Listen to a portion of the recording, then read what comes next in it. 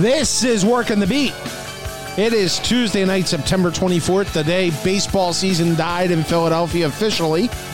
I'm Kevin Cooney along with Mike Kern. How hard are we working? We're working hard. We working like the Phillies?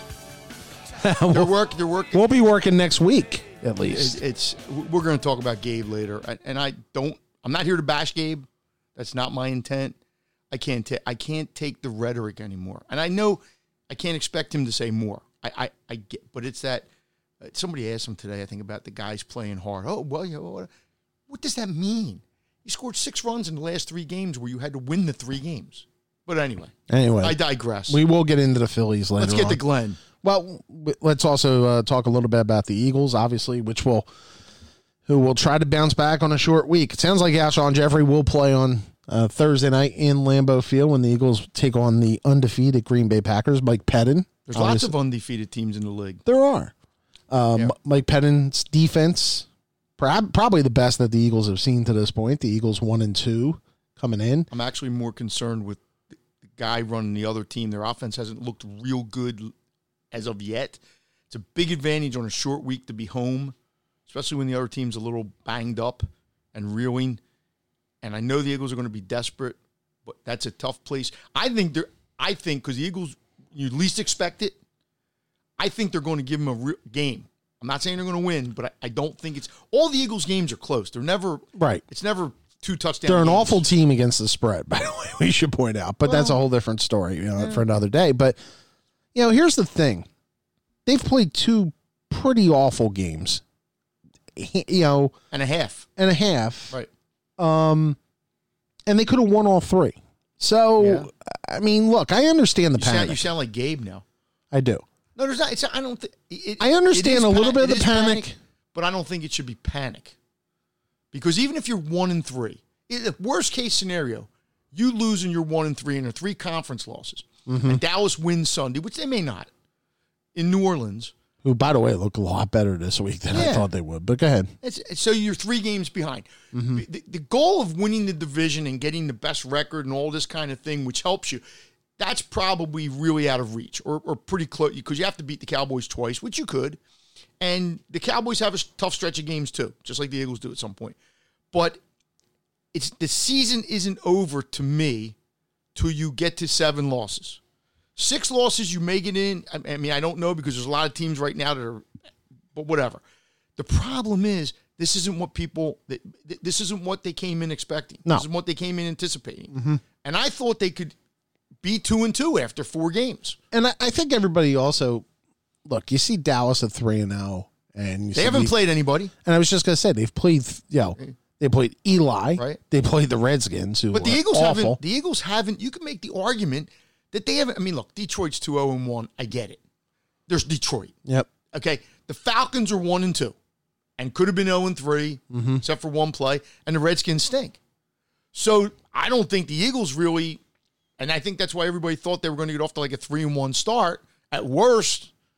And now we're finding things. Forget the injuries. The injuries hurt. Obviously, they hurt. No, the draft picks to me are the bigger issue, and the lack of production from the draft picks. Guys aren't playing well enough. It's the bottom line. Where's Fletcher Cox? Where's Derek Barnett? 2 sacks in 3 games, and one was from a D-back. And the other one's from a guy who's not going to be, who's not going to be here the rest of the year. Dallas Goedert, I mean, look, you're going to drop passes. I get it. He drops the pass. Aguilar this is who Aguilar is. He's going to make a really good play. He's not a number 1. Well, no. That's what he had to be. You got to get past that, though. Right. He made a good play. He made a touchdown. Then he drops the 3rd down pass. Against Atlanta, he drops the pass, run down the sidelines. And now, and I guess we're going to get into this with Glenn, the Carson Wentz kind of thing. I was listening to a caller today say that Donovan McNabb a lot of times played with nothing or next to nothing and won games. And it's a fair point. 2 years ago, Carson Wentz was largely responsible for them getting to 11-2. There's no argument there. He was going to be. Yep. But since then, it's not like Carson's went out and maybe won games. And again, maybe not his fault. Aguilar dropping a pass, guys dropping passes. I get all that. But at some point, if this turns out to be like a 9-7 season or a 10-6 season where you're losing the first round of the playoffs, people are going to start looking at him, especially when Foles came in. and did what he did in the postseason. And I think the other person, and that might not be fair, right? I think the other person who's going to feel that is going to be the head coach, because look, even if you're listening to talk radio today, I mean, people are going, Doug has not been the same since Frank Reich left. But he won. Here's the problem. He won a Super Bowl. Yeah, he did. And if you're so going it shouldn't matter. If you're going to give the credit to Reich or DiFilippo, and this is the way I would prefer to look at that, because I think Reich's doing a good job in Indianapolis. I think the three of them together worked for whatever reason. And yeah, Reich's gone, DiFilippo's gone. Mm-hmm. I get, but so Doug has a pass for life. That doesn't mean he's going to coach in Philadelphia all his life. That doesn't mean we can't criticize him, or that doesn't mean he couldn't be gone in a couple years if God forbid they just keep going 9-7 or 10-6. But he won a Super Bowl because guys played for him, and that counts. And we're only a year and a half removed from that. I know. I do think that's the bigger flaw here, and we'll get into this with our guest tonight. I should introduce our guest is going to be. It's going to be Glenn Macnow from 94 WIP, the Eagles pre-game show host, the host of arguably the most eagerly awaited radio program on the weekends. It's the best radio program, and don't throw weekend into it. No, period. Between him and Ray Dininger, it is. I'll put it up with anything that comes on the radio. Yeah. So Glenn will join us in a few minutes, but we'll get back to the Eagles, Mike and I, later on. I put more of the blame on Howie and some of the decisions that have been made, and we'll get into that a little bit later. Let me ask you a question. Was Charlie Manuel a good manager? Charlie was a good manager. Okay, but at some point... But Charlie also, look... But if he hadn't won a World Series, if God forbid they hadn't won in 2008, and right, people would look at Charlie differently. But he won a World Series. But people also, and I'll tell you this, people believe that Charlie was a different manager when he didn't have Jimmy Williams around either. Jimmy Rollins? Jimmy Williams, his bench coach. See, I think sometimes, and that may be true. I'm not saying it's not true. I'm not saying that Doug doesn't miss Frank Reich, or that Frank Reich or DiFilippo didn't maybe... Their scripted plays are a lot better under those two. But right, that's all but until somebody comes out and tells me that Frank Reich scripted the plays, then I'm not going to sit here and say, well, Doug's a dummy. And they did play for him. They played for him when 6 or 7 key guys went down that year. So I have to give that to the head coach more than the assistant. But it is, look, if this season falls apart, whatever falls apart means not making the playoffs. Or making the playoffs and losing in the first round or something like that. Yeah, people will question, and it's fair to question. But the guy still 2 years ago won a Super Bowl. And as we've seen with guys like John Harbaugh, you can coach a long time having won a Super Bowl, even if you don't maybe do a lot for a while. So, but Philadelphia's a tougher town than Baltimore. And we'll get in the Look gym. how long Jason Garrett's been in Dallas. 9 years. And done what? Has won 2 playoff games. Yeah. So, in fact, let's start it off right now. Let's bring in the prof. It is Glenn Macnow here on Work on the Beat.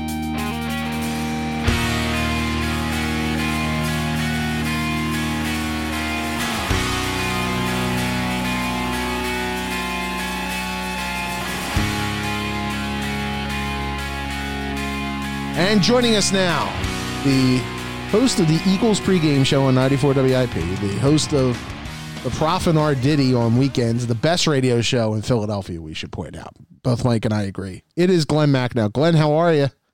I'm great, guys. How are you tonight? You know what the amazing thing is, Glenn? You survived when I was starting out at WIP many years ago. Like the first 2, I think I did Steve Fredericks the first time, and then they threw me in with you a couple times, and it did help. For all those, it got me in a little bit. You made me feel very at ease, and now you're working with a Hall of Famer, so, you've come a long way. No discernible difference working with you and Ray. Pretty much the same thing. Yeah. They both don't know how to use an iPhone. I think that's about it. No, I'm good. Glenn, I should ask you this. You're one of those who did make the leap from print journalism. You were an outstanding reporter at the Inquirer for a long time. And then you went to the Great Sport. You and Angelo and Mikey Miss and all them did the Great Sports Debate, Jason Stark. And then obviously you made the full-time transition to radio. How difficult was that for you when you guys were getting started? It was really just the first couple of shows that are difficult. And the two biggest challenges were when you do that are, the first thing is you can't edit yourself. When you write, for the newspaper, you sit down and it flows through your fingers, and then you look at the paragraph and you say, I'm going to change these words. I'm going to move this up, move this down. Hold on, let me go and check that. When you're doing it on the radio, you're just doing it. And so if you say something stupid, which I've been known to do, you can't go back and change it 15 minutes later before you send it to an editor. So that was an interesting aspect. And then the other part of it that was different was I was never a showbiz guy. Some of the people who do what I do, and I mean this as a compliment, are great at the showbiz angle of it. Angelo is one of the best showmen I've ever seen. He's also one of the smartest people I've ever seen. I don't know that I had that gene in me to the degree that some of the other guys did. And just realizing that it's not journalism anymore, you're performing. That was something that took some getting used to. It seems to me, Glenn, the one thing, and your show on the weekends is, to me, when I'm driving around doing my thing, must listen radio. You seem like you have a lot of fun doing it. And you two guys come across, maybe Ray a little bit more, as the voice of reasons in a world where we sometimes lose our minds like every other day. And I appreciate that. So I don't know if that's the intent, but it certainly comes across that way. Well, I mean, it's the intent only Ray's Ray, right? So I'm not going to change. Nothing's going to change who Ray is, right? If anybody doesn't particularly care about that aspect of the showbiz thing or the hot take thing, right? Or those aspects of it that, the media, certainly TV and ESPN and those have gone. Ray could care less about that. He's not going to do it. And I also don't really have interest in doing that kind of radio anymore. Ray and I have a little bit of a luxury in that because we're on in the weekends and we're not daily drive time, we can do it a little differently. We're not as caller driven as some of the shows are. So here's the secret of Ray and I. We're good friends, and basically we just sit around over coffee. Well, he doesn't drink coffee. He drinks a 32-ounce Diet Coke, or a beer when I can sneak one, and we just hang out for 3 hours and hope that people enjoy listening to two friends talk. And God bless the people of this city. They've allowed it to work for a lot of years, and I appreciate it. And that's exactly how it comes across, Glenn. Absolutely. And Glenn, the other thing too, and this is the final question on the radio end of it. You've worked at a lot of different time shifts. You had the middays. You did, obviously, afternoons for a while. A lot of different partners, too. A lot of different partners. Yeah. The ability to work your style with them, how does that work? I mean, how much does it feel like you? And I mean, look, I mean, you did the nights when, back at the time when, you guys had the Flyers and the Sixers too. I mean, that's tough, isn't it? Going different day shifts and different partners and shuffling all around. I basically worked every shift from 10 a.m. to 2 a.m. at the other end. And I've worked with a lot of partners and some great ones. I mean, Jody Mack was just a great person. I broke into the business with Jody, and Jody was great. Well, it's nice of you to say. Yeah, I mean, different day parts are different. So when I did evenings, and I did it solo, that was the only show I ever had solo, and I did 5 years, basically 7 to 11, or when there was a Flyers or Sixers game, I'd be on before it, after it. That actually was a really fun show because I felt I got a loyal audience that understood what I wanted to talk about and wanted to discuss it back with me. And it also forced me to be creative because I was on against the Phillies. That's when WIP didn't have the Phillies. Yep. So I'm thinking, and some of those years the Phillies were good. It was kind of when they were just starting to get good. Mm-hmm. And I had to do creative counter programming. So I started a thing called the Movie Club for Men, and we used to talk about movies. And that's when I started doing the food hunts. And I realized that if I just sat around and talked baseball and I'm on opposite the Phillies, that wasn't going to work. So nights were a lot of fun. There's no day part I haven't liked. There's not a lot of partners I haven't liked. I've always tried to be more of the setup guy than the goal scorer. I've tried to be Stockton and not Malone, Adam Oates or not Brett Hull, and it's served me well. It's a good thing you never worked with Josh Ennis, because then you would have had to that's not fair. I did some shows with Josh. I know you did. I always got along with Josh. I did a couple of dozen shows with Josh over time. I think I got what he was. I mean, it wasn't always, my cup of tea wasn't always my taste where he was going, Right. but I never had a grudge with Josh when he was here. We should point out also, Glenn has a book coming out with our buddy Big Daddy Graham, another big book of Philadelphia lists, right? Volume 2?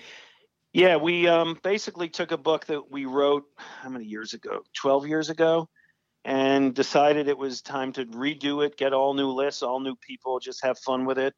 I don't know if this is going to sell or not, but we consider it the ultimate bathroom book. Just put it there and read it chapter at a time for the next 5 years.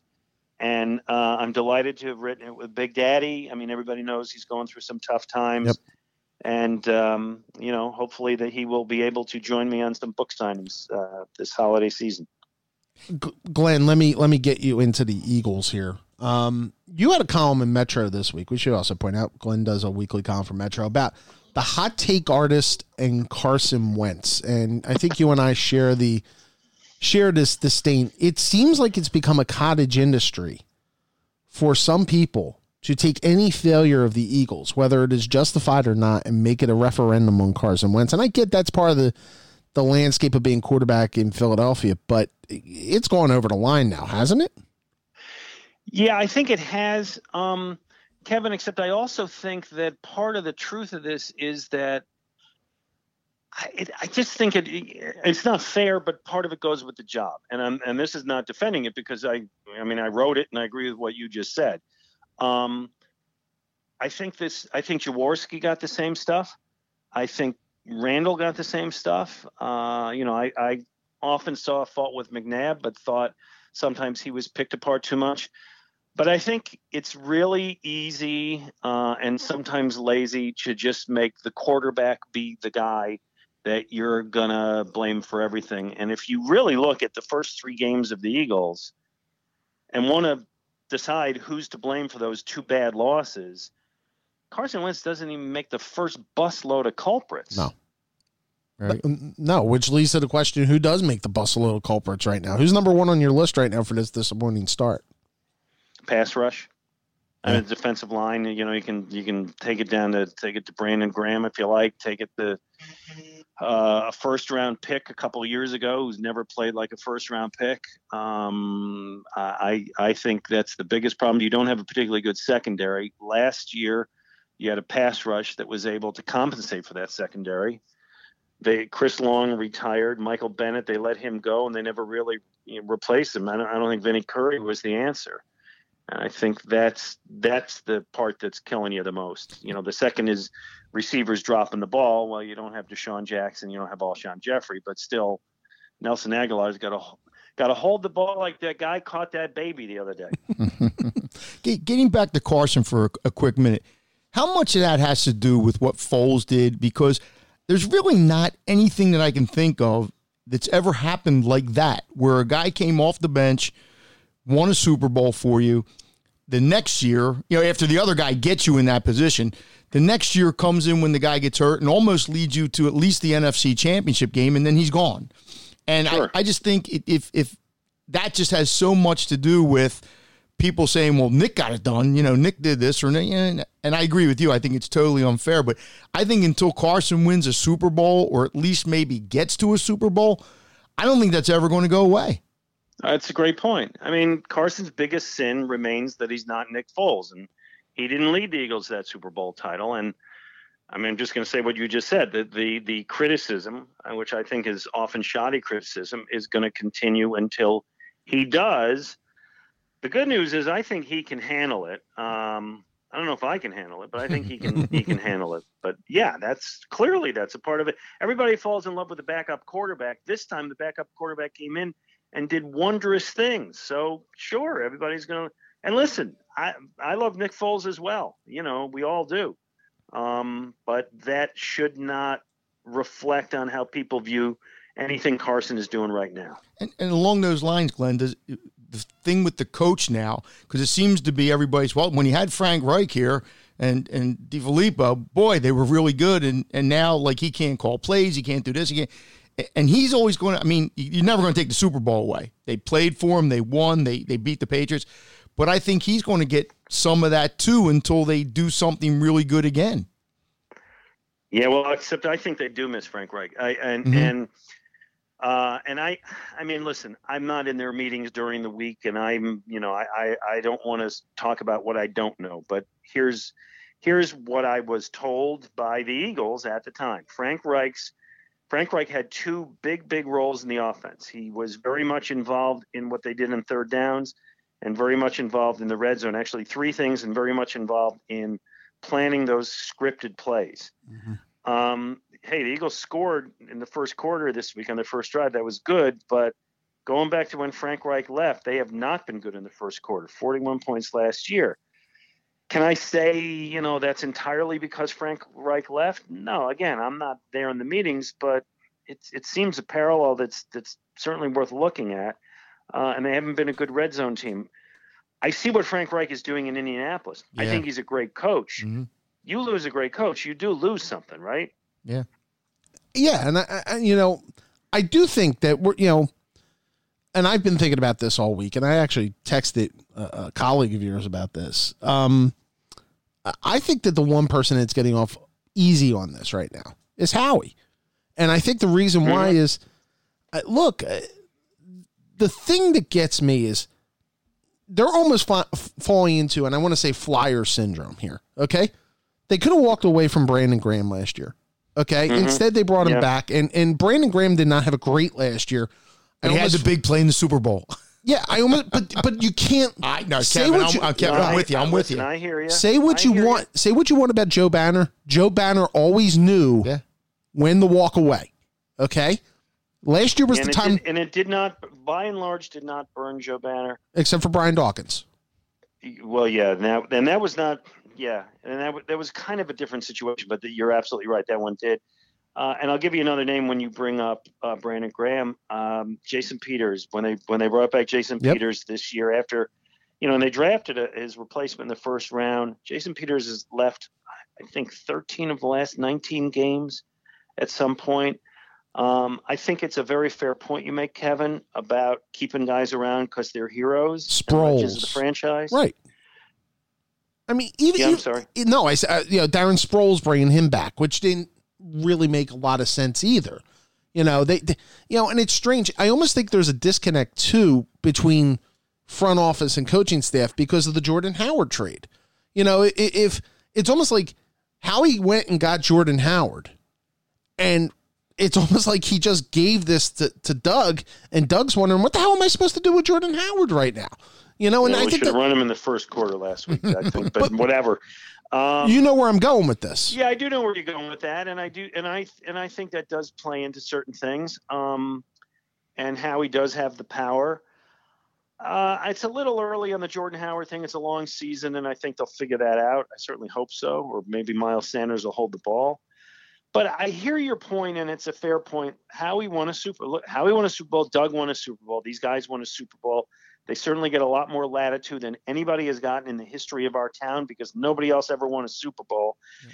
And when we look at going into this year and all the moves Howie made, I was among the people who said, like, hey, this is great, this is great, this is great. I will say I always had questions about bringing back Jason Peters. But when they brought in Jordan Howard, I thought, hey, that's terrific, and they made some offseason moves that made sense to me. Zach Brown, that makes sense. But it isn't coming together, and Howie's the GM, and Howie should not be exempt from criticism. And Howie now is going to be on the hook, I guess, depending on what happens if they get Jalen Ramsey. I mean, at this point, there's such a push because of what the secondary is that there's a feeling that you have to go get him. And let me add to that, Jadeveon Clowney went for a price that, boy, if I were Howie, I would have done that deal. Yeah. Glenn, if they lose Thursday, and I think it's going to be a game. I'm not saying they're going to win, but I don't think they're going to go there and just get beat by 2 touchdowns. But if they lose, and especially if Dallas wins on Sunday, people say I don't think the season's over until, there's still a long way to play, but it's really going to be, because people will be saying, let's go Sixers. I mean, really, because, people Just are already skipping over hockey. Yeah.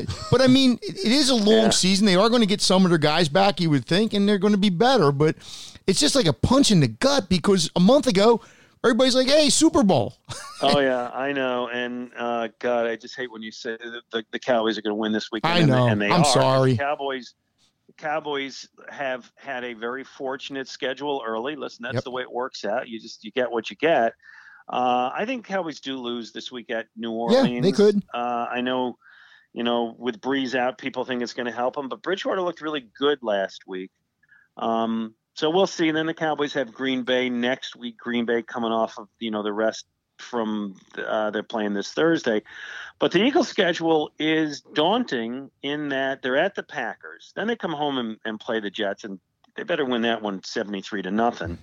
But after that, you have 3 straight road games at Minnesota, at the Cowboys, and at the Bills, who, by the way, do not appear to be the pushover everybody thought they were going to be. Well, you better win. If you lose to the Packers, you're 1-3. Then you play the Jets, you're 2-3. Those 3 road games, you better win 2 of those to stay alive. So they've lost 2 games they could have won. They're going to have to make those up over the course of the next month. And that one of those 2 road games you're going to have to win is probably at Dallas. I mean, if you want to have any contact with the Cowboys going forward here, I would think. Yeah, or you're looking at a wild card, which nobody likes. Yeah, sure. and Buffalo will be the 3rd game, and that's usually a bad spot for teams when they're playing the 3rd straight road game. Glenn, let me flip you to the Phillies here. I'm going to give you John Middleton's checkbook and his power. What are you doing with the Phillies? I'm firing the general manager. I don't care about anything else. I mean, Kapler follows what is going to leave because you're going to get a new general manager. I don't think Lee McPhail is all that impactful. He says dumb things sometimes, but I think it's in the general manager, and I think Matt Klentak has failed this organization in more ways than one. And the biggest thing that worries me about Klentak is they are following a philosophy on teaching everybody in the organization, pitch this way, hit this way. And we've seen how you saw how it killed the pitching staff this year. Well, if they're having everybody in the major league level throw that way, I assume they're teaching that from the lowest A level up. And I don't like it. And I also think this walk, strikeout, home run regimen, which is really, let's go launch angle, let's go exit velocity, is going to hurt the team all the way down. And so I got to replace the GM to rebuild the entire organization. Do you think you will? No. Boy, you're really getting me excited for next year, Glenn. I'm sorry. Listen, let's go Sixers. Here's what will get you excited for next year is all the money he spent this year on hitting. I assume they're going to go out and get a couple pitchers because John Middleton's not going to be happy with the results, but I think he's really invested in Klentak. I think Klentak's got a hold on him. And so I think they're going to try to win by outspending everybody again. I don't even know what pitchers are on the market, who they can go out and get. Garrett Cole, Cole Hamels, Madison Bumgarner. Those are the main guys. Hamels and Bumgarner. Well, Hamels a little long in the tooth. Bumgarner is having a pretty decent year. Not what he was a few years ago, but I like him. It's going to cost you a lot of money. Yeah. Yeah. Oh, sure. Well, they're going to spend money. That's the one thing they'll do. Cole's going to be tough, but man, that would be a great get. But I almost wonder, if you do bring back Klentak, and if you do bring back Andy McPhail, and you do bring back Kapler, which I think is the long shot of the 3, but obviously, even if you bring back Klentak, you don't think you think he'll fire Kapler? He might have to. Oh, okay. He might have to. Somebody's going to have to die for the sins, and it's usually the manager. Okay. Right? I mean, I don't see how you sell a ticket. I know what you're saying about they have a lot of money and they'll go spend for pitching and all that. But I think that if you brought in Joe Girardi or Madden or somebody like that wouldn't get. I don't think they're going to get either one of them. Okay, I'm just saying they got to get somebody. Yeah, but I could see him going into the Tampa system. The games because they don't like the GM. You said Garrett Cole again. I think it's a long shot. I think so too. But if you do that and hang a flag up on Broad Street that says we got Garrett Cole, people buy tickets. They did that with Harper this year. What do you, right. I think they're going to try something similar. do you view it as an indictment of Clintack that Kapler? I don't think Gabe Kapler's dumb as a manager. No. But I think that he just, Angelo said this a couple weeks ago, and it's the perfect term. He wasn't the right fit here. He never was the right fit here. And he never really lived down the sins of that first week in Atlanta from last season, in my mind. His opening press conference didn't go well. No. He is not listen, he played for the Boston Red Sox and was a popular player there. So I don't want to say he's not an East Coast kind of guy, but it didn't feel right for fans from the beginning, and some of that was probably unfair to Gabe, but what that has always done is magnified every mistake he made. I mean, I have no freaking idea why he pitched to Freddie Freeman last week, which kind of was 9 for 41. That's what he said. 9 for 41. 41. And that's such bullshit. I mean, okay, but with the circumstance, the moment, the time, whatever, that's not. 9 for. I'm not buying. Yes, you're right. He said that. See, now I'm getting mad. Yeah, the problem with analytics, Glenn, and because Ricky Bo said this on the postgame, he thinks analytics are a part of baseball. But when you go by analytics, then you're afraid to make a gut move, because if you make the gut move, then everybody's going to say, well, why don't you rely on the analytics? So it's almost like he's always looking at the paper, and I get that. But it's Freddie Freeman, for crying out loud. I mean, yeah, he's a slave. He's a slave to the number. What he's seeing on his computer screen. And I've been a fan of analytics since the 1980s. I bought Bill James's stuff before it even came out in book form. I get it, but there's merit in everything, right? But anyway, so what was your question? No. Kapler. So Kapler never fit from the beginning. It makes us all see his mistakes. Kapler may end up being like Terry Francona, that he'll go somewhere and be a good manager, and people say, "Oh, you people in Philly, you were idiots, you didn't know." But no, it's not. It doesn't work here. It's not the right place, not the right time. And I think the more disturbing thing, Glenn, when you look at it, is they started this decade as baseball royalty. I mean, you look at it back in 2010. They brought in Halladay. They brought in Lee in 11. They won 100 games. They did all that, and like their goal right now is let's get to 82 wins. But that happens. After spending it does, Kevin. But it happens. But for 8 years, not for 8 years, maybe. But for 8 years, they have been a non-factor, and everything that was built up in that era with Hamels and Howard and Rollins and Utley is completely gone. Right, but now. if they get good again in a year or two, we'll be back royalty. But their farm system is so bad right now. I get what you're saying. Oh no, I get what. It's a long way in the rearview mirror now, way back in the rearview mirror. And I mean, was it Clintack or McPhail who bragged earlier this year about the quickest rebuild in baseball? That was McPhail. Yeah, I mean, I missed that. Did he say that? Yeah, he did. 8 years, and they're still not going to make it. 8 years, and they're going to struggle to finish 500. Second year in a row, they've just collapsed and died down the stretch. You do have a great fan base in this city, but the fan base needs to be rewarded for its loyalty. And the sin of all of them this year, particularly the sin of Kapler, specifically, was going into the year believing this pitching staff, this starting staff, was playoff worthy. And I think the bigger sin too for the organization is that that whole rebuild, they didn't get a lot out of it. You had Aaron Nola, maybe Rhys Hoskins, and the farm system is pretty bare. Kingery. And Kingery. I mean, and Hoskins is really in doubt now. I mean, Hoskins may prove to be a 240 hitter with 30 home runs who draws a ton of walks. Well, that's not exactly a guy. It's not a middle lineup piece at this point. No, and Kingery took a step up, but I'm gonna, let's see. This point, Kingery is a nice major league player. He's not a guy to build a franchise around either. Glenn Mack now from 94 WIP, the Eagles pregame show. Let's go Sixers. Hold on. The Eagles pregame show, the Conshohocken Brew Pub. We should point that out. That's right. The Philadelphia. Give me the title again. With the book with Big Daddy. The Great Book of Philadelphia Sports List with Big Daddy Graham. Which you can get where? You can get it currently on Amazon.com or BigDaddyGraham.com, and which you should, because I think he gets an extra 50 cents a copy that way. Okay. And it will be in bookstores at the end of October.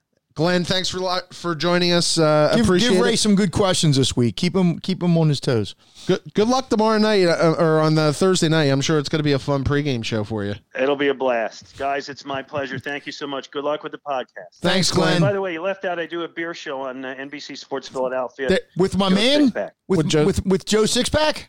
Yeah. Oh. Coming back. Yeah, we just actually re-upped for 16 weeks. We're coming back in about another month. Beer is a great thing.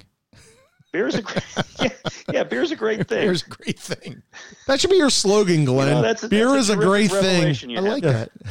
Thanks, Glenn. All right, guys, be well. All right, Glenn Mack now.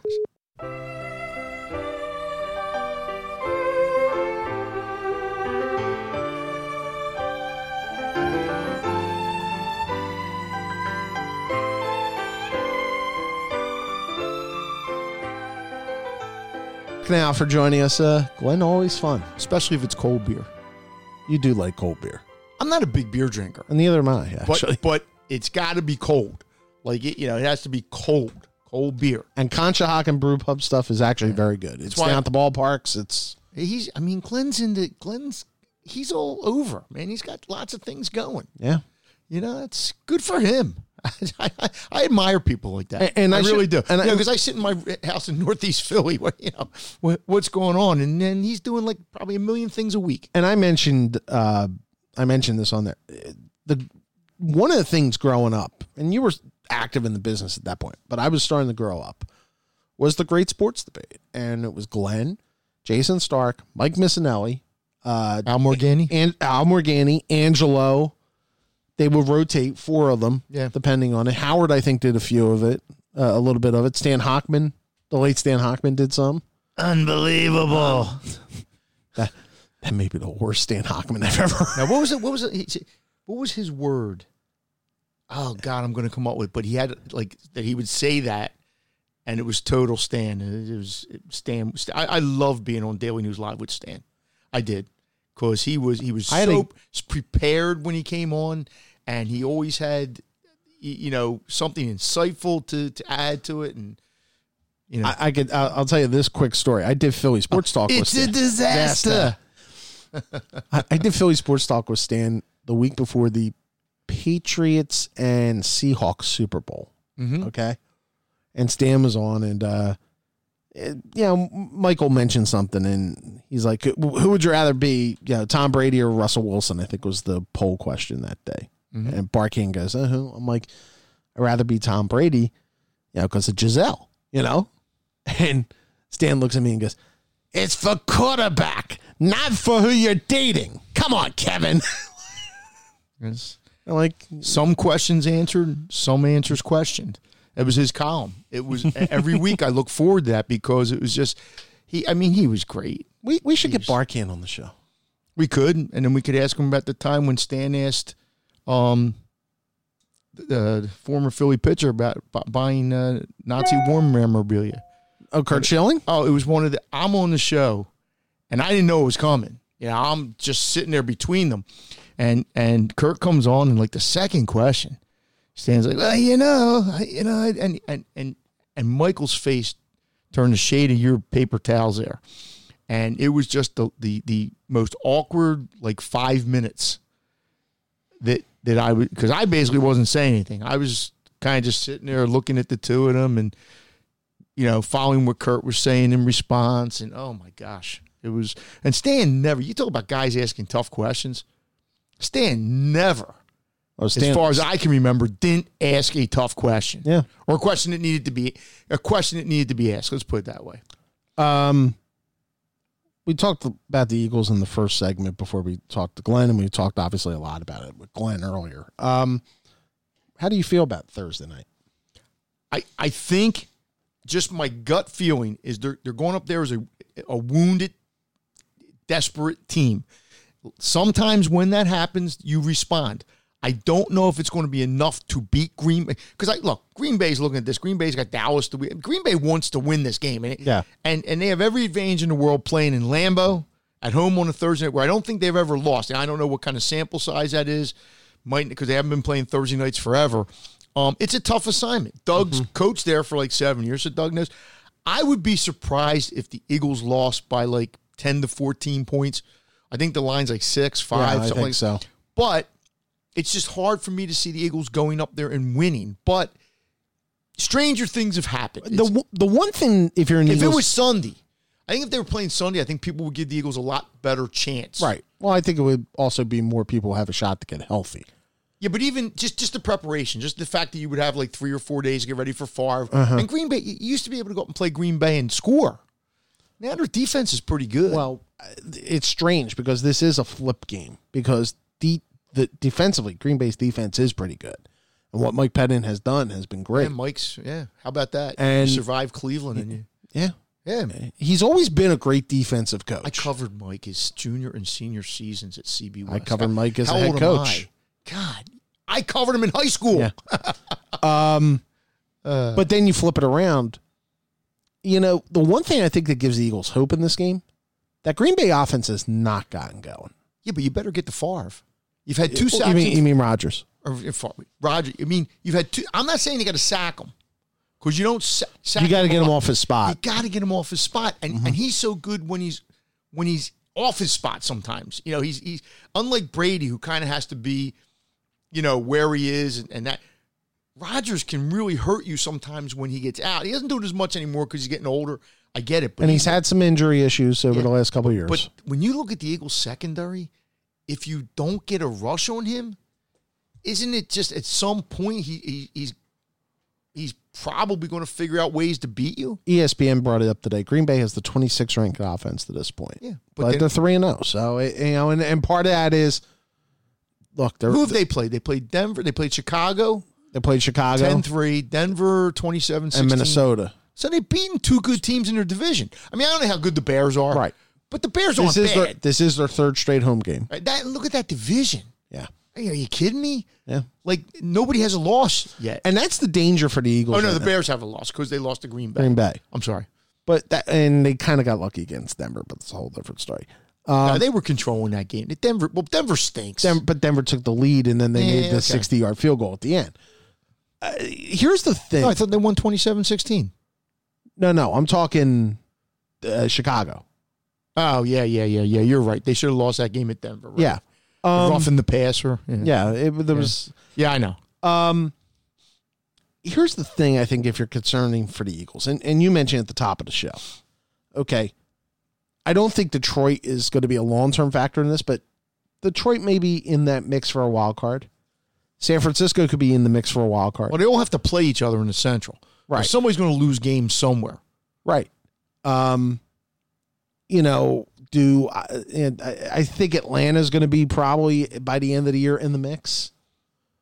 That wild card, it's going to be a traffic jam for a wild card spot. You know, Seattle, who's going to be in there too. Well, yeah, you can have 3 conference losses, and that's where if you lose this game, that's where. Yeah, obviously, but there's still 12 more games to play. I understand, but I'm saying you've dig the hole deep. Of course they're digging a hole. They've dug a hole 1 and 2. Right. Nobody expected them to be 1 and 2. 2 and 1, maybe.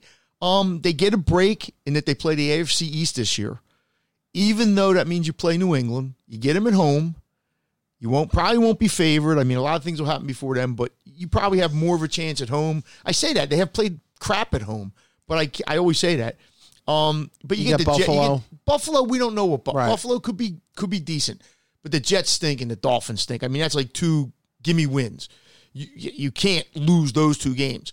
But yeah, there looks like there's a lot of teams in the NFC that could somehow end up around 9 or 10 wins. Not all of them will, because other teams, Detroit could lose 5 in a row or whatever. The Eagles could lose 5 in a row. But yeah, the problem is if you're seeing this as a Super Bowl run, which a lot of people a month ago did, well, that meant winning the division. Mm-hmm. That meant being one of the top 2 seeds. Yep. You might not get the top seed, but you want to be. Well, now a lot of those things look like they could be off the table very quickly. I mean, if they lose the first Dallas game at Dallas, probably winning the division. And like I said, I agree with Glenn. I think the Cowboys could lose this week. They could. And then probably beat the Packers the week after. But if so I don't think, but you're right. To me, 6 losses is the most you can have to sit there and really say we got a chance. And like you're saying, 10-6 may not be good enough if you end up tied with the Vikings, or if you end up tied with the Packers, or you end up tied with, God forbid, the Lions. I don't think it would be the Lions, but all those things. But that's the problem is, then you start counting off, how many games can we lose? But like I said, they were 4-6 last year, and it was a little fluky that they got in with 9 wins. But they did go and beat LA in a game that nobody gave them a shot. Nope, you're right. And they beat them pretty good for 3 quarters. So let's see what happens Thursday. But if they're 1-3, the season's not over. Now, if we're sitting here and they're like 4-5 going to Buffalo, is that? I don't know if that's. No, that wouldn't be it. That would be they would be at the. Well, they'd be 3. They'd be 4. They'd be maybe 4, 3-4 or 4. Okay, 3-4 going to Buffalo. Yeah. All That's of a game sudden, 8. Yeah, I mean, you don't want to pile up losses, but like you've said a couple times, their end of the season schedule, at least on paper, looks like favorable. Well, more favorable than the middle stretch. And Dallas has a really tough. They have a tough, like a stretch, kind of like the Eagles have. That 5 games.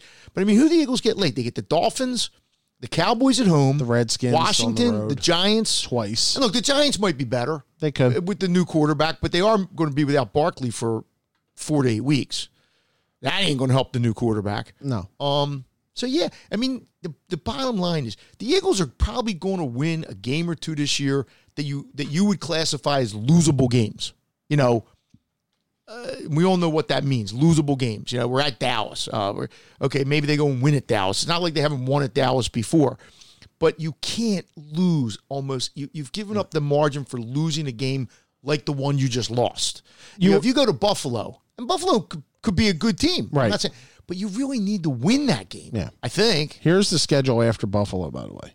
The Bears at home. They'll be favored. I think. Patriots at home. They'll be a slight underdog. Seahawks at home. I think they'll be favored.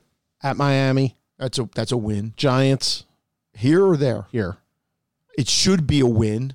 At Redskins. That should be a win. Cowboys at home. Coin flip maybe. At Giants. Yeah. And I mean, like I said, division games are division games. Yeah. You could go play Washington late in the year. Maybe they're playing their young quarterback. Who knows? Look at what the Giants just did this week when that kid came in. Everybody's like, oh, he's going to stink. He looked pretty good. So, and they got a lot of division games late, which they usually do. I think you want to get to is the Dolphins the game that starts that stretch? So Dolphins is game 12. Yeah. Okay. Thanksgiving. If you can be 7-4 going into the Dolphins, that might be hard if you lose Thursday. Yeah. If you win Thursday, I think that's still doable. But if you're 6-5 going into the Dolphins, that might be tough too. Yeah, it's running the table. You're getting to the point, and you're getting to the point where you're. I mean, do you really want to be the 6th seed going to play? Well, I'm a big believer of just make the tournament and then take a shot. Here, we've seen teams. It doesn't happen a lot, but it happens. If you're with all the injuries the Eagles have had, yeah, and that's the thing. If you could be playing your best football in December, it gives you a chance, even if you have to go on the road a couple times or three times. But I think at that point you have to temper your expectations. You were talking about Dallas' schedule. Green Bay next week at the Jets, then the Eagles at home. Right. Then they get the bye after that. Then they go to New York. Which New York? Giants. Vikings at home. At Detroit. At New England. Buffalo at home. At the Bears. Buffalo's the Thanksgiving game. The Bears are a Thursday night game the following week. Rams at home. Eagles, and then Redskins. Yeah. And at the Eagles and Redskins. There's obviously some losable games there. I mean, Dallas isn't going 15-1, I don't think. But they may be setting themselves up as 12-4. Well, if they win at New Orleans. Yeah. If they lose at New Orleans, maybe you're looking at 11. One other thing. And, I mean, do you think the Eagles couldn't sweep Dallas? I can't. Oh, they could. Sure. And then if you do that, you have all the tiebreakers with them. I mean, I'm not saying that's going to happen, but you know what? I'm going to hold this till our podcast on Friday because why are you going to hold it? Because now you just said it. Well, and I'll give credit. Joe Stazak on 97.5, the Fanatics website. What did Joe say? Joe did a thing about the playoff. Yeah, how he doesn't think the Eagles are going to make the playoffs. And he laid the burden at Howie Roseman. And he looked at the first 3 picks of the last 6 drafts. Do you want to hear this list now, or do you want to hold it? I know some of them. Go ahead. All right, 2014, Marcus Smith. Oh, so we're going 14, 15, 16? 14, 15, first 3 picks of the last 6 drafts. Oh, last 6. 14, go ahead. Marcus Smith, Jordan Matthews, Josh Huff.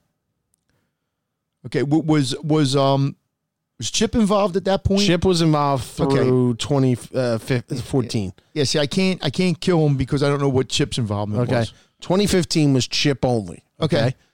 Aguilar, Eric Rowe, Jordan Hicks. Jordan Hicks was pretty good. Yeah. And Aguilar, if he was taken in the 3rd round, you'd probably say, okay. But he was a first-round pick. That's the problem. And Eric Rowe won the Eagles a Super Bowl as a Patriot. Well, you know. All right. 16. Carson Wentz. Yeah. Isaac Seumalo. Yeah. Wendell Smallwood. I've never been a Smallwood guy. But the first 2 pretty good. Seumalo's not been good this year. Well, he hasn't been good this year, but he was good when they needed him to be good. And Wentz would have been an MVP 2 years ago if he didn't get injured. 17. Derek Barnett, Sidney Jones, Rasul Douglas. Jury's out on the first 2. I'm not a big Rasul Douglas guy. I think he can help your team, but I don't think he's an impact guy. So I don't know. Do you think 3rd-round picks should be impact guys? I think you got to get one impact guy from the 3rd round. Well, I don't over like a 4 or 5 year period. I don't think he's it. He's not it. No. 18. Goddard, pretty good. I think Goddard's fine. Avonte Maddox. I think he's not bad. I mean, I'm not saying he's great. Here's a guy I wonder how the hell he's on this team. Josh Sweat. Yeah, I don't know. To be honest with you, I don't know enough about Josh Sweat to say anything intelligent. And then this year, it's obviously Dillard, Miles Sanders, and Arcada Whiteside, who is going to get heat because of the fact that he's not the guy who's with Kansas City who was drafted behind him. He's not the guy from Washington. See, I always look at it this way. But it's also way. week 3. When you look back at drafts, to me, and this is a game you can play forever, who got drafted after the guys you took? And if 3 picks after you took some guys in the Pro Bowl, well, they may, but at the time, maybe you didn't need that. Yeah. There's so much that goes into it. But I've had people calling up this week saying, oh, they 2 years ago, they could have had Joe Mixon instead of, if they, or the guy from the Vikings. They could have traded up and got Dalvin Cook, or it was one of those things they could have done. And I'm like, okay, but you can say that about almost any team. They drafted here, but then 4 picks later, this guy was there. I mean, I just don't think Howie is the roving genius that everybody kind of makes him out to be. But I don't think he's stupid. But I hear Howie's made some great trades. I hear things on the radio all the time. And Howie we trust. Well, and I'm like, okay. Like give this thing with Jalen. Well, but that's the point. Howie's made some great trades. Yeah. Well, Howie will figure out how to get this done. I'm like, okay. And Howie's good with the cap. But Howie's weakness is the draft. And at some point you have to make. But isn't that why they bought Douglas in? Well, and then he's gone now. But for 2 years he was there, right? Yeah. One of the problems I think that they have is when you rely on trades, you really are at the risk of older players. You're giving up assets. Right. You're giving up assets. Yeah. You're talking about older players who do break down. Yeah. Well, any team in any sport that's built through your draft is a better team. That just goes with hockey, basketball, every sport. Basically, if you can build through your farm system, so to speak, or drafting out of college or whatever, yeah, you're going to be better. But it's I think sometimes, too, when you live in a city and you follow a team, you see all the flaws. Well, yeah, because you're much more critical. Because it's like, I'm not watching the Falcons every day. So I don't know if their cornerback's really good or if he's okay or if he messed up these 3 things. Or when they drafted in the 2nd round last year, did they take the guy that... Because I don't pay attention. I don't really care. But yeah, it's like this whole Jalen Ramsey thing. I get it. Jalen Ramsey's allegedly great. He's out there. Is he Revis, like what Revis did for the Jets for all those years? I don't have, but is he worth 2 first-round picks? And is he worth more so than that, the $120 million that you're going to give him? Maybe he is. And if he is, see, I always say, people say, well, you can't give up first-round draft picks. Well, wait a minute. Are you getting Jalen Ramsey in the first round next year? Probably not. I mean, you know, they're going to be picking in the second half of the first round. But I'm just saying, I would give up the 2 first-round picks for largely what you just said about their picks. But then they're going to have to confront the reality that this guy's going to walk in and say, I won $17, $18 million. And then hamstrings you and you don't have the picks then to get a cheap. But when the Jets got Revis, I mean, look what he did for them for like 4, 5, 6 years. I mean, you put him out there, you didn't have to worry about him. He was, you know, but once again, you're trying to make up for drafting the kid out of Washington 2 years ago. And of course, they will get Jalen Mills back here at some point. When you make a bad, I'm using the word bad. I don't know if he's going to be bad or just average. But when you make a pick that if Derek Barnett turns out not to be that guy for whatever reasons, well, then you got to go out and draft another Derek Barnett. And it just kind of, you know, I'm sure the Eagles envisioned having Derek Barnett for 8 to 10 years, and he was going to be a big part of their line. And when they drafted the cornerback, I'm sure they thought, hey, you know, he got hurt. But, you know, if we're getting a steal in the second round, we'll take the risk. And I had no problem with them taking the risk if they really – I just don't think the kid was as good as everybody thought. No. I don't think it has anything to do with the injury, but that's just me. Playing the Pac-10 or Pac-12. Well, Chip was big. Well, that was after Chip, I guess. Yeah. But, yeah, look, but there's players that come out of the Pac-12 and they're good. Yeah. You know, not every, but I love getting guys from Alabama, but not every guy that comes out of Alabama turns out to be, you know, that guy. But I would just look at programs and like, you know, drafting is such a crapshoot. It's not like the NBA where, you know, there's 20 guys that everybody knows and you can pretty much, and everybody will get a steal in the second round once in a while. Tony Parker, you know. But it doesn't usually happen. We will put a bow on the Philly season next week officially, but today is the you know, if you're hearing this on Wednesday morning, obviously yesterday was the official elimination day for them as they lost the first game of the doubleheader to the Nationals. At best, they're looking at maybe 82 wins. See, I don't care. Which will be 2 games better than last year. I don't care. I don't know why people get caught up in that. I don't care if they win 80, 81, 82. It doesn't make a damn bit of difference to me. They didn't make the playoffs. See, but I think to this front office it will. But why?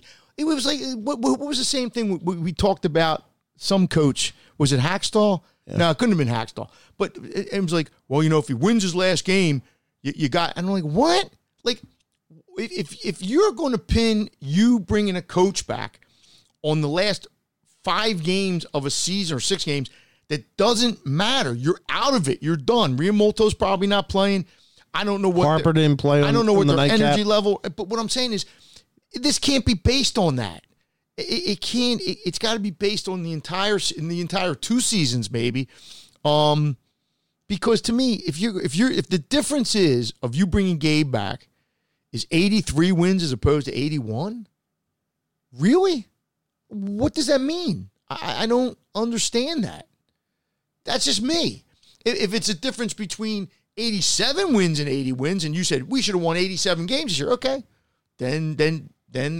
But to me, not making the playoffs is not making the playoffs. It. Can they use injuries as a legitimate excuse? Legit. Here's my problem. This team was built. We all talk about the pitching, starting pitching. Yep. Well, okay, but their plan. I think you have to understand what their plan was. Now, if you want to say that they should have maybe went after Keuchel, that's a different argument. Like at that point, but I think that will be an argument most people will make. Their plan was, we've got Nola, we've got a Cy Young guy, we've got Arrieta, who we think is going to hold up and be a decent number 2, and of these other 3 or 4 guys we have, we think 1 or 2 of them is going to step up. Now that's a lapse in judgment, but okay. And then they believed, and I think I'm pretty secure in saying this, they believed that even if they only needed 1 or 2, they could be close enough at the trade deadline where they could justify going for Bumgarner. But I don't even think it was that. I think it was that, and Ricky Bowe, again, touched on this in the postgame, pitchers don't go more than 6 innings anymore. No. So if all you're asking Pivetta to do is get you through the 5th, they built up their bullpen. They thought they had a good bullpen. And actually, the second half of the year, the bullpen hasn't been horrible. They got Robertson, who was going to be, they gave him $30 million over whatever they gave him. He's never going to pitch for him. So That's a big blow. Then how many other relievers went down? Like 3? Well, I had 7 total. Now, I don't know how much those guys would have, but the one guy was pretty good, right? Or they thought he was going to be pretty good. Sir Anthony Dominguez. Right. So their whole plan, I think, was other than Nola. Morgan was pretty decent for half a year. Other than Nola and Arrieta. And even in Arrieta's case, he's going to be a 6-inning pitcher. Nola's going to be a 7-inning pitcher. That's the way baseball is played. And I think they thought, we're going to go out. We're going to have this pretty good bullpen that we can then rely on a lot, and our offense is going to score 5 or 6 runs a game. I heard that 100 times. We're going to score 5 or 6 runs a game. You know what? The offense didn't, and eventually, and I know McCutchen going out hurt. He did. It did. And you lost your center fielder, but I don't know. What you're. But at some point, and I can't blame Harper because his numbers are good. I can't. But at some point, that offense has not done what it was supposed to do. And if it had, maybe you would have another 3 or 4 wins. And maybe you would still be in this, even though your chances might not, you'd be 2 or 3 games back with 6 to play. But it just seems like we poo-poo the offense and just say, well, the offense. No. The most disturbing thing for me is the fact that you have been laid bare on what your weaknesses are as an organization. Okay. And I mean it like this. Look, your farm system hasn't really delivered. Okay. And there's not a lot coming through the pipeline. You don't have a lot of, it's great to have money and it's great to be able to outspend your mistakes and everything, but the guys you count on make it a step forward. And Rhys Hoskins is the poster boy for this. Yeah, but the farm system had nothing. It wasn't the reason this year. Rhys Hoskins, who were you going? So, in other words, if you had a guy in the farm system who was your next Rhys Hoskins, when Rhys Hoskins is like 25 or 26 years old, teams aren't like that. But I'm saying when I mean the farm system is, they count on a guy like Maikel Franco to at least be a supplemental player down the lineup. You didn't get that from him this year. What I'm saying is forget that. Maikel Franco doesn't matter. You brought in 5 guys, 5 all-stars. You brought in McCutchen. You brought in Riamonto. You brought in Segura. So we're supposed to reinforce what you have. That's fine. But that's the team you started with. That's the team they told me was going to score 5 or 6 runs. It doesn't matter that some kid in AAA wasn't ready to play. You had a team. Why are you worried about what's in AAA? But you also, if you think about it, the general manager got exposed with a poor bench. Would you agree? They don't have a great bench. I agree. But if you add a $330 million guy, you have a guy at first base who's supposed to be pretty good, your second baseman is decent, your shortstop's an all-star, your catcher's an all-star, okay, you got a whole third. Whatever, maybe play Kingery third. Your left fielder is a former MVP. Your center fielder you thought was a former all-star. So I don't want to hear about. So what? Because they didn't have 3 guys to bring up from AAA? That's the reason this team was what it was? No. It was what it was because for whatever reasons, it didn't produce. If McCutchen was the reason why a lot of that happened, so be it. Maybe it was. Things seemed to go a little downhill after he got hurt.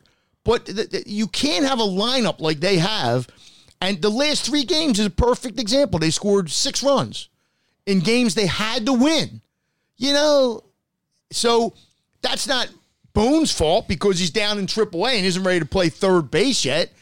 Yes, their minor leagues weren't good. That's why they went out and signed Harper and traded for Segura and traded for. But that's your team. How disturbed are you about Hoskins the way it's going the final 2 months of the season? I'll be more disturbed if he continues next year. I don't know what's going to happen. He's so lost right now. It's and we've seen this with guys before. He's just lost for whatever. Yeah. Whether they got him thinking too much. I don't have the answer to that.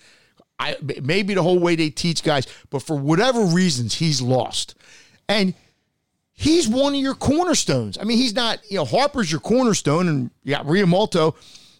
But he's one of your guys that has to. So let's say he's not. Is it the farm system's fault that it is what it is. Some guys get up here.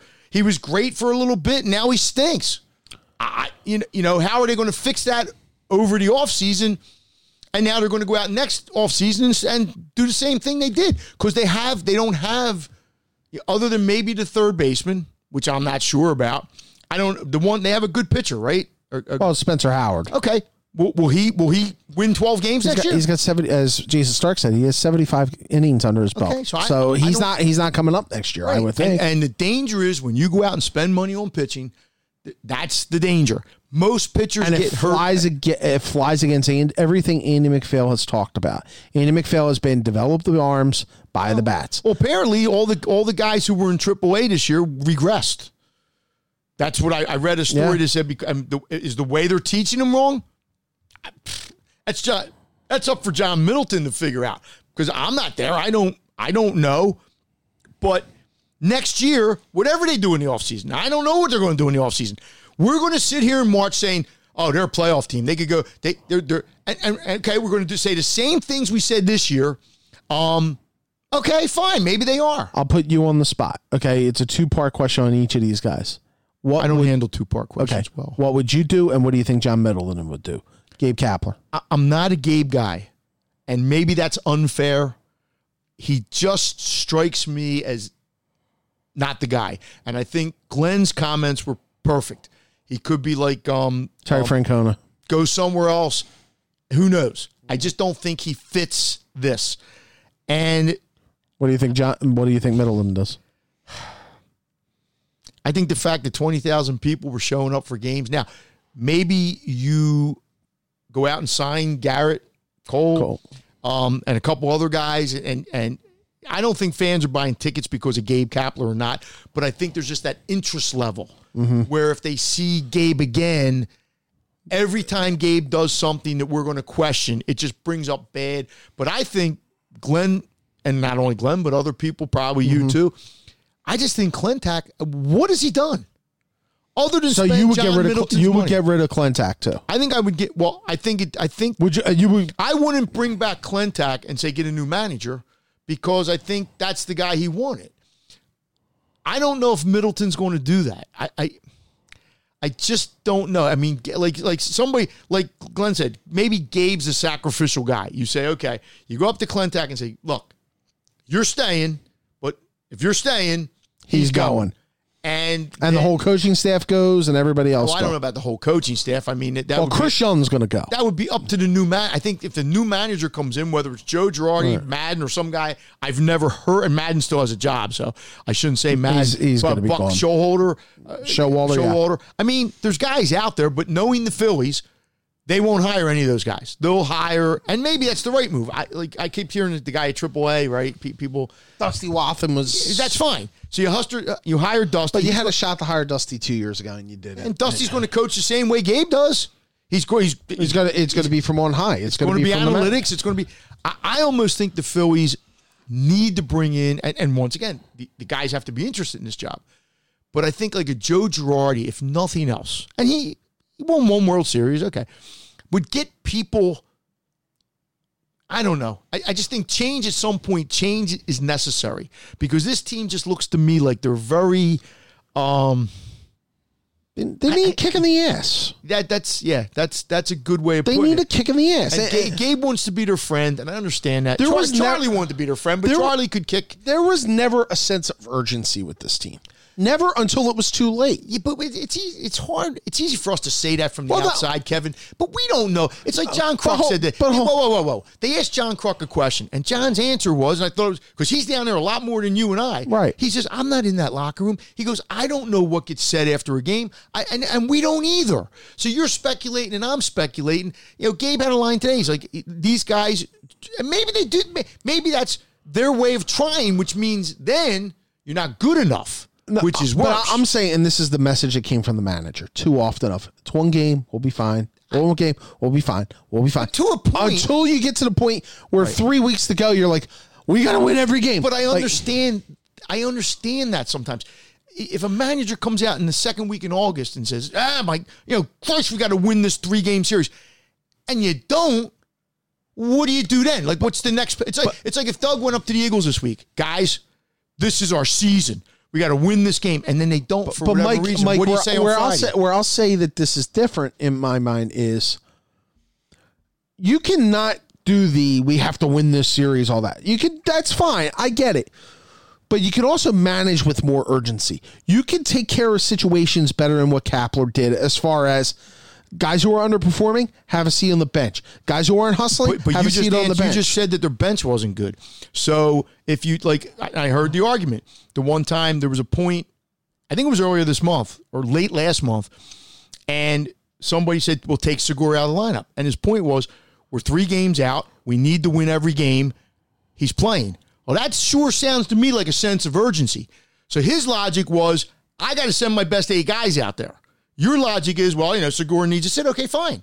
And who are you throwing out there? And then if they lose that game because Segura didn't play, you're going to say, well, the manager did. There's 2 ways of looking at that. I get that. When maybe if you're 3 games up in the wild card and Segura screws up and you say, I'm benching you, or like when the Braves manager did it the Braves were like 5 up. Yeah, there's different. I'm not saying that I think what he should have done was got on those guys early in the year. That's kind of where I'm going with this. Yeah, but it's, I don't May think and June. I don't think that's a sense of urgency thing. I think that's just the way he manages. He wants to be. He probably wants to be their buddy. He probably took Hernandez into the locker room and said something to him. And whatever it was, it didn't get through because the one time when he benched Hernandez later, Hernandez was like, well, yeah, I don't, it was. So maybe that's a communication skill thing. I don't know. I'm not there. But I think at some point when you get into September and you're trailing, I think there was a sense of urgency because it was like, we need to win. We need to win. I think at some point we as a fan base have to sit here and go, they just weren't good enough. But we never want to say that. We never want to say, our team just wasn't good enough. It was this guy didn't coach right. This guy didn't do this right. This guy, okay, fine. All right, so if you were in charge, I would get rid of Kapler, I would probably get rid of Klentak because I think they're joined at the hip. And at this point, Andy MacPhail, I don't know what Andy MacPhail does. I would get rid of Andy too. I don't know what he does. I don't know. Andy MacPhail is Debbie Downer. You tell me what Andy MacPhail does. Does he make decisions? Does he tell Klentak what to do? I think he lets Klentak do what he wants to do. Then what point does he serve? Exactly. Okay. But I think he's supposed to be the adult in the room. I don't know what John Middle. Yeah, I mean, does Charlie come back? Who knows? I don't know. I know Charlie will be an advisor, but he won't. He's not going to come back. He's not going to be back at the dugout. Okay, fine. They have produced better since he got in there, but that's I just think if you're the Phillies, I'm not saying the big name manager is always the way to go, or it's. I don't mean that. It's an era when baseball is moving away from the big name manager. Yeah, but if you got guys like Showalter and Girardi and maybe Madden, probably Madden. I'm just saying you have to at least look at them if you're going to get rid of Gabe. I would. If you're not going to get rid, I don't think they should get rid of Gabe just because they think they're going to get one of those guys. They should have a guy in mind. They should, if they want to get rid of Gabe, if that's the plan, okay, fine. Then start zeroing in on the guy that you think is out there that you think can take this group of guys with a few additions here and there and turn it into a playoff team next year. I will tell you right now, I would, because if we're sitting here next year having this conversation, that's not good. And the Braves ain't going anywhere. And the Nationals aren't going. The Nats might lose Rendon and they might lose Scherzer. Yeah, guess what? The Mets are decent, but they're the Mets. I mean, I've heard this before about the Mets. So the Braves are the team I worry about. You're looking at a 4th place finish for this team in this season. Yeah, but once again, I don't care. If they finished second in the division and didn't make the playoffs, would you feel better? You make so much of that. Well, they're going to finish behind the Mets. Who cares, Kevin? It does. If you finish under 500 and you finish 4th, but it doesn't matter, Kevin. It doesn't. What if you finish 82 and 80 as opposed to 80 and 82? What difference does it make? It makes no difference. Why are you trying to make it make a difference? It doesn't. I'm just telling you. You're just telling me what? I think for this organization, Mike, so if they finish, it is the biggest embarrassment that it will be a bigger embarrassment that they finish 4th. The only embarrassment should be that they finish. Mike, let me finish. Jesus Christ, Mike, go, Kevin. Finish. Tell me why it's such a bad thing. Because they ridiculed the Mets. So and they what? Hold on. I'm saying from their organization, from their point of view, it will be an embarrassment to them finishing behind the Mets after they kick the Mets ass all year. Give me the next line. They're embarrassed because they finished behind the Mets. I think that's where the changes come. That's fine. That's fine. But you're making it sound if they're going to get rid of Gabe Kapler because of 2 games, they're nuts. Then they don't know what they're doing. John Middleton does not know what he's doing. If he's going to make the difference between finishing a game behind the Mets or a game ahead of the Mets, his reasons. That's what I'm saying to you. You make it sound like that's the reason. The reason should be I don't want telling you, I think that's the reason. The reason should be I don't want Gabe Kapler to be my manager next year. If I won 84 games, if I won 84 and 78, I'm like, I don't like this. I don't like the way this is going, but it shouldn't be, oh my God, we finished 4. If they finished second in the division and they were 84 and 78 and the Braves finished 10 games ahead of them, that should be enough of an embarrassment to me that we thought we had a team and we finished 10 games behind the Braves. I don't care about the Mets. I don't care. Finishing second is the same as finishing third, is the same as finishing fourth. It doesn't matter. Now, if you won 75 games this year, then we wouldn't even be having this conversation. But if your management is going to make a decision of that magnitude based on a 2-game differential in your record, then you know what? They got bigger problems than Gabe Kapler. That's all I'm saying to you. And you can sit there and analyze it any way you want and say, Mike, I'm just telling you, I'm telling you how I feel. So you think after John Middleton's going to go in a room? I think he's going to be pissed that he's going to finish fourth. Let's say they win 4 or 5 of these last 6, and they don't finish behind the Mets. They finish ahead of the Mets. That's going to influence his decision? I think it may. Oh, well, you know what? So he's going to bring Kapler back. No, I'm not saying on Kapler. I think Kapler is going no matter what. But I think on Clentak and McPhail, it may matter. Well, you know what? If that's how teams are run, then this is why they lose. Because you cannot make decisions based on a game or 2. You can't. You can't. It was a disappointing season. They're going to finish around 500. Okay? For the first time in 7 years. After spending $500 million. But if they won 83 games, am I less disappointed? This is what I don't understand by your logic. If the difference is 80 to 82, that's no difference. It's the same. It's the same record. I agree with you on the 80 to 82, but I do think in terms of the standings themselves, when you look at where you rank in your division, it does matter. It does matter that you're going to finish 20 games behind the Braves. It does matter that you're going to finish 10 games behind the Nationals. And it doesn't matter that you finish a game behind the Mets. I'm sorry. You're wrong. It's wrong logic. Because then it's like, Mike, it's not necessarily my logic. But you're making it sound like you know that this is John Middleton's logic. I believe it's John Middleton's logic. But I'm trying to say to you, that's a case of then who's got the bigger kahunas? Like, boy, we can't finish behind the Mets. Huh? What the Mets finished 81 and 8 or 82 and 80, and you finished 81 and 81, and now disaster. The disaster is that you finished 10 games behind Washington, who gave up Bryce Harper, and 20 games behind the Braves. That's what should be fueling your decision, not that you finished. By the same logic, if you finished third, a game ahead of the Mets, that shouldn't impact you at all. It should be what you did finishing behind Washington and the Braves. End of story. There is no more story. Oh, that's ridiculous. And that's the kind of stuff you should be embarrassed that you got Bryce Harper from the Nats and they finished 10 games ahead of you. Yes, you should be embarrassed that the Braves, who you were ahead of by like 5 games in May, are now 20 games ahead of you. But I don't care about the Mets. I don't care that the Mets came on in the second half and made a run and finished a game ahead. I don't care. It is so irrelevant to the discussion of Kapler and Clentak that it has no merit. But if you want to think it does, or you want to think inside the Phillies offices it does, fine. And when he has his press conference announcing he's making changes, well, finishing behind the Mets was just too much for me to take. Come on. No.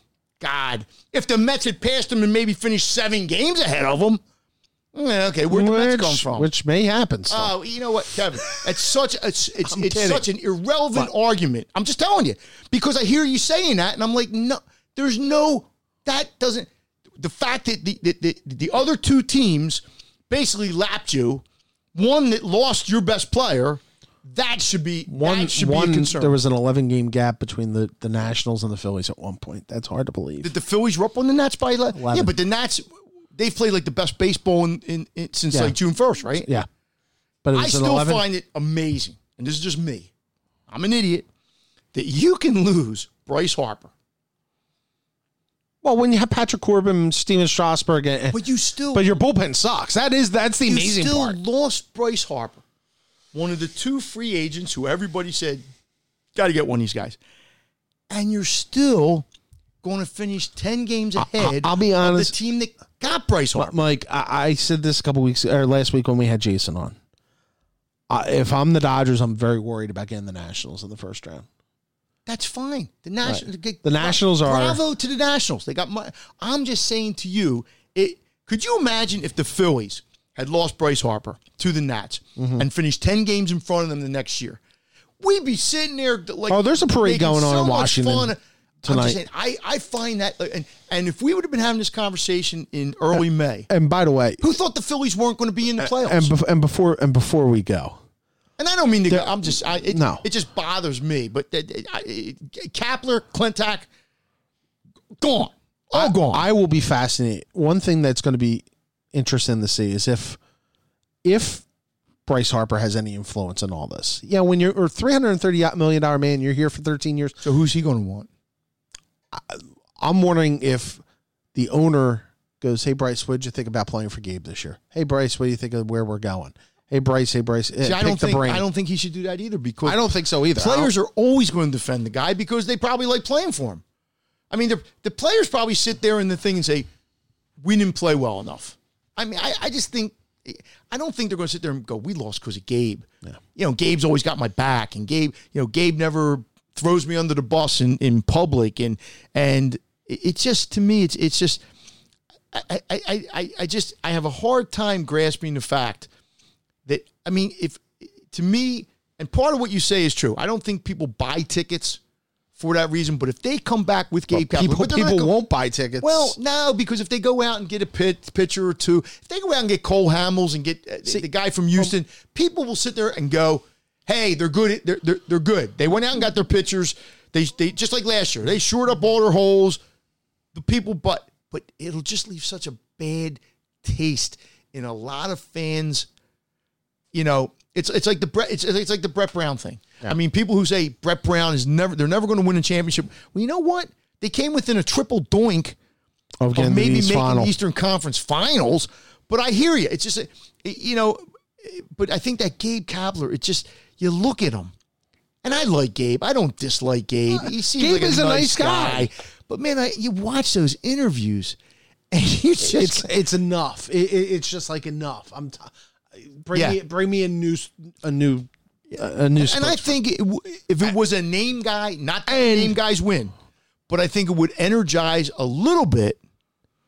And my advice for whoever, and this is before our last word before we go. My advice for however the power structure is set up going in next year, don't make your manager be the front guy all the time. I think that part of the problem they had was Kapler was out there having to defend everything twice a day while the general manager and the president disappeared for a lot of cases.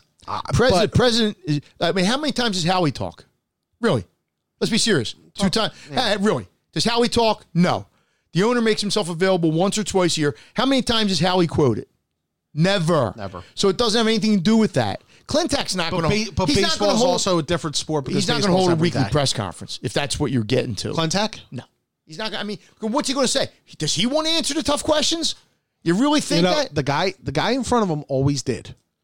Ruben was there every week. Well, Ruben's different. Ruben was from one of Ruben's assistants or whatever. Yeah, but Ruben was different. Klentak, I mean, because they knew they had to take some of the heat off the managers.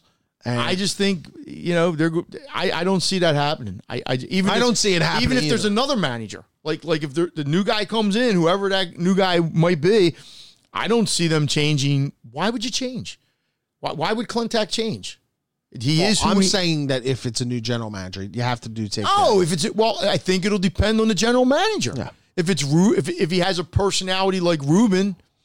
I mean, Ruben, for whatever reason, I think Ruben took it personal sometimes. He sort of slings and arrows, and Ruben liked to defend himself. But Ruben also had a good feel for what was the good back and forth. I think he did. And Ruben, I think he handled things pretty well for that time. But I don't know if that new guy's going, if you don't feel comfortable going in front of reporters, and some guys don't. Some guys love it. But Brian Cashman's on the Fan once a week with Francesa. Even if they're maybe he's the one left apparently who'll talk to Francesa since. Well, but I'm saying Brian Cashman doesn't have to do that, right? But I guess here's my main point. You can't have the manager if the manager's taking all the slings and arrows as the general manager. You are owed to take some of them off him at some of the point. That's part one. Maybe part two. They did a victory lap this offseason. Sure, they did. And even if they come back, they better be. And we did too. Yeah, to a point. To a point. But the general manager and the president, if they do come back, better be humbled. Well, I just think people too. And you mentioned Howie, and we'll use the Howie scenario. Yeah. Howie, when Howie got demoted, Howie did come back humbled. Yeah. Now that might be. Right. Well, he won a Super Bowl. Right. But, I think too, fans are going to be a little less likely next year, even if they do some good things on paper, some good things in the offseason, get a pitcher or two or whatever. I think people are just going to be a little bit more like, okay. We fell for this last year. I think they'll be excited, but I don't think they'll necessarily be like, we're going to beat the Braves. We're going to be, because like I said, I don't know what the Nats are going to look like next year. I don't know what the Mets are going to look like next year. I pretty much know what Atlanta's going to look like next year. So that'll be interesting, but you know what cures all that? You win. If the Phillies had 94 wins this year, do you think Gabe Kapler would be having slings and arrows? No. So it's like any other thing in this world. When Brett Brown, excuse me, lost the first two games and you wanted to get rid of them or whatever. But when the Sixers have bad outings in the playoffs, right? The one game they said, well, Brett drew up a bad, or they didn't have a good play, right? It was against Boston last year. No, the game 7 that they lost to Toronto. Remember, they had like 3 possessions where they got 24-second calls or something, and everybody's killing, and maybe rightfully so. Maybe, who knows? But winning, if cures it all. And if they would have made it to the Milwaukee series, and the Eagles won. Yep. That's the one thing you have to give them. And you can't take, now, at some point, it'll, 3, 4, 5 years down the line, we're not going to, it's like the Phillies, 08, and then they had 3 good years after that, but eventually it wears off. So the only thing that doesn't wear off in this world is me and you. Or you and I. I guess it's you and I, right? You and I. Yeah, we're back on Friday. Really? Friday night. It's just going to be a picks episode this week, I think. Okay. Because honestly, I don't know on a Friday night who we could get as a guest. Do you have an idea for a guest? No. Gabe Kapler. Gabe will be busy. Matt Klentak. He might not be busy. Jesus.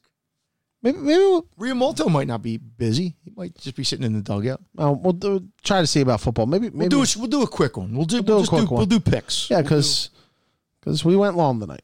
It's all right. Anything else you want to add before we go? Are the Phillies winning the second game? They are up 4-2, but the bases are loaded for Washington. Bottom of the 6th. And Nola's pitching. Yes. Okay. Interesting. Against Scherzer. Bamboo Brad had a 3-run homer. The bamboo plant didn't work. It's look. I. By the way, Friday will also be my Notre Dame salvation game because I actually feel really good about Notre Dame after what happened this week. I'm glad you feel really good that they went to Georgia and almost won. Yeah, because that's what you do when you're Notre Dame. Did they play well? Yeah, great. They weren't supposed to win, so it's okay. But those, nah. No, it might mean. Does this mean they're going 11-1? They may win out. Okay, fine. When they win out, then I'll say, hey, they're pretty good. Let them win out, and then let them beat Michigan. Let them beat USC because you're just assuming that they're going to beat these teams. Okay, maybe they will, but Michigan might be a different team in 3 weeks, 4 weeks. I don't know. Yeah. Thanks, Mike. You got it, babe. He's now humming the end words. Thank you very much for joining us. This has been Working the Beat. I'm Kevin Cooney. Take care.